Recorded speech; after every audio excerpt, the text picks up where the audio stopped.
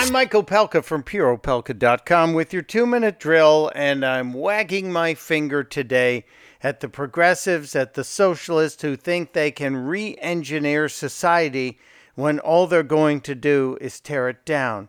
Witness this announcement from Australia about their engineering program. The University of Technology in Sydney is lowering the engineering entry bar for female school leavers.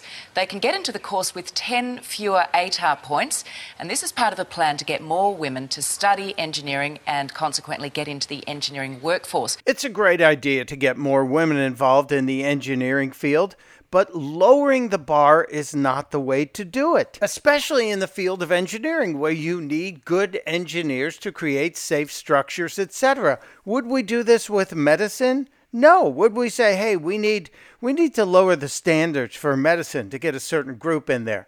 But this is the way the left thinks. It's the way the progressives think. Dumbing down the system doesn't make the system more fair. It just makes it dumber. The city of New York's trying to do a similar thing by talking about eliminating the gifted and talented program in the city schools because they don't like the racial balance among the people in the program.